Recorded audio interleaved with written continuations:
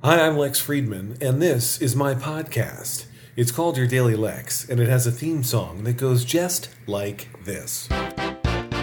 Your Daily Lex. So if you follow me on Twitter or Facebook, you may already know some of these details, but why not share them all with you again in audio form?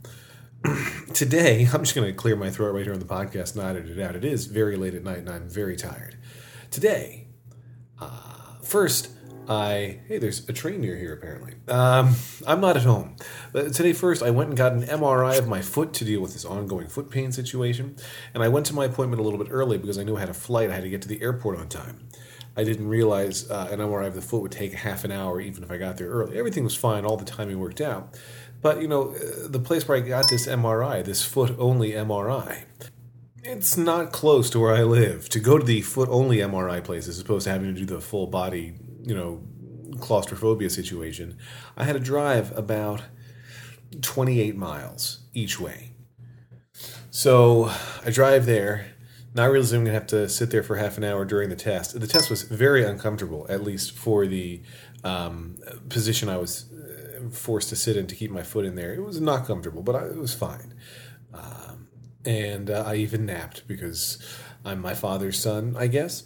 So I finish, I drive home, and I've really run about 65 miles off the Leaf's 100-mile battery, even though it wasn't a full 60-mile round trip. When you're doing highway speeds, and I was driving 65 to 70 most of the way there, battery drains a little bit faster.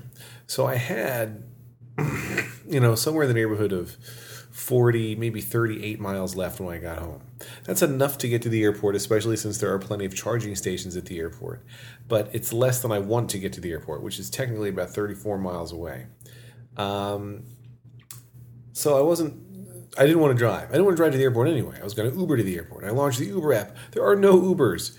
And using my sneaky tech savvy, I guess, I just left the app open, and eventually I think Uber automatically notifies drivers, hey, people are looking for cars in Manalapan. And so a driver signed in, and I summoned him from 12 minutes away, and everything was good. I Ubered to the airport while my car charged. I got on the plane. That's what you do at airports. I had been bumped to first class, for crying out loud. How bad could this day be? Very, very bad is the answer. We pushed back from the gate late because of weather. We had to go back to the gate again because they decided to route us around other weather around the country. They were going to redo our flight plan. It was going to add 30 minutes to the flight, but they had only put in exactly enough fuel, apparently, to get us from A to B. So to get us here to Fort Worth, Texas, we were going to have to go back to the gate and fill her up. So we go back to the gate.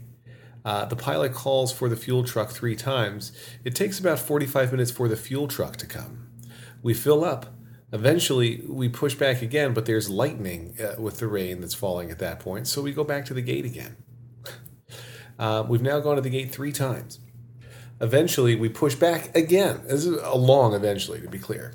And when we push back this time, the pilot's like, we're number 27 in line to take off or something like that. And then he says, folks, the FCC has regulations, not the FCC, they don't care about planes unless they're on television, but the FAA has regulations about how long we can wait on what they call the ramp, meaning, wait to be in line. And they're concerned we're going to hit that 2-hour maximum, so we're going to go back to the gate again and wait until there's going to be a faster time till takeoff. Now, I want to be clear. We boarded the flight, at least first class did. I can't say when, the economy class people boarded. We boarded the flight starting at 1 p.m. It was due to take off at 1:20. It did take off. I looked at my clock and now I don't remember. I believe it was 5.5 hours later. That's a very, very long time to wait. It might have been 4.5 hours later. You'll have to forgive me, but a very long time regardless.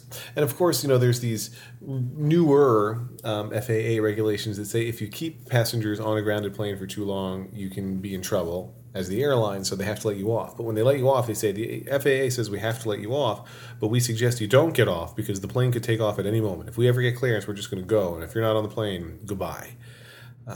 So probably not exactly the way Congress wanted that law followed, but what are you going to do? You're in first class, Lex. What can you complain about? You're getting free drinks, and you're getting food. Except on a flight that's only supposed to be 3 hours and 2 minutes, they don't actually cater food even for first class, right? They have snacks. You can get a bag of chips or a cookie, a biscotti. You can get a biscotti.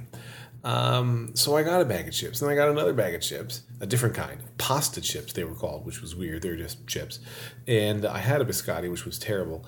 And I also had 2 gin and tonics, because come on, they left me on the plane for 87 hours. I don't know. I was going to say I don't know what it is about being trapped on a plane for hours and hours and hours that makes it so horrible, but I do know it's the being trapped on a plane part. I got on the plane, like I said, at 1 p.m., and I landed at something like somewhere around 9 p.m. Eastern. 8 hours to go from New Jersey to Fort Worth, Texas is too long. And I felt like you should know. I felt like you should know, despite the fact that I know that I'm going to now upload this on hotel Wi-Fi, and it's going to take forever to upload. But I wanted to share my tale of misery with you, because that's what makes quality podcasting. Lex.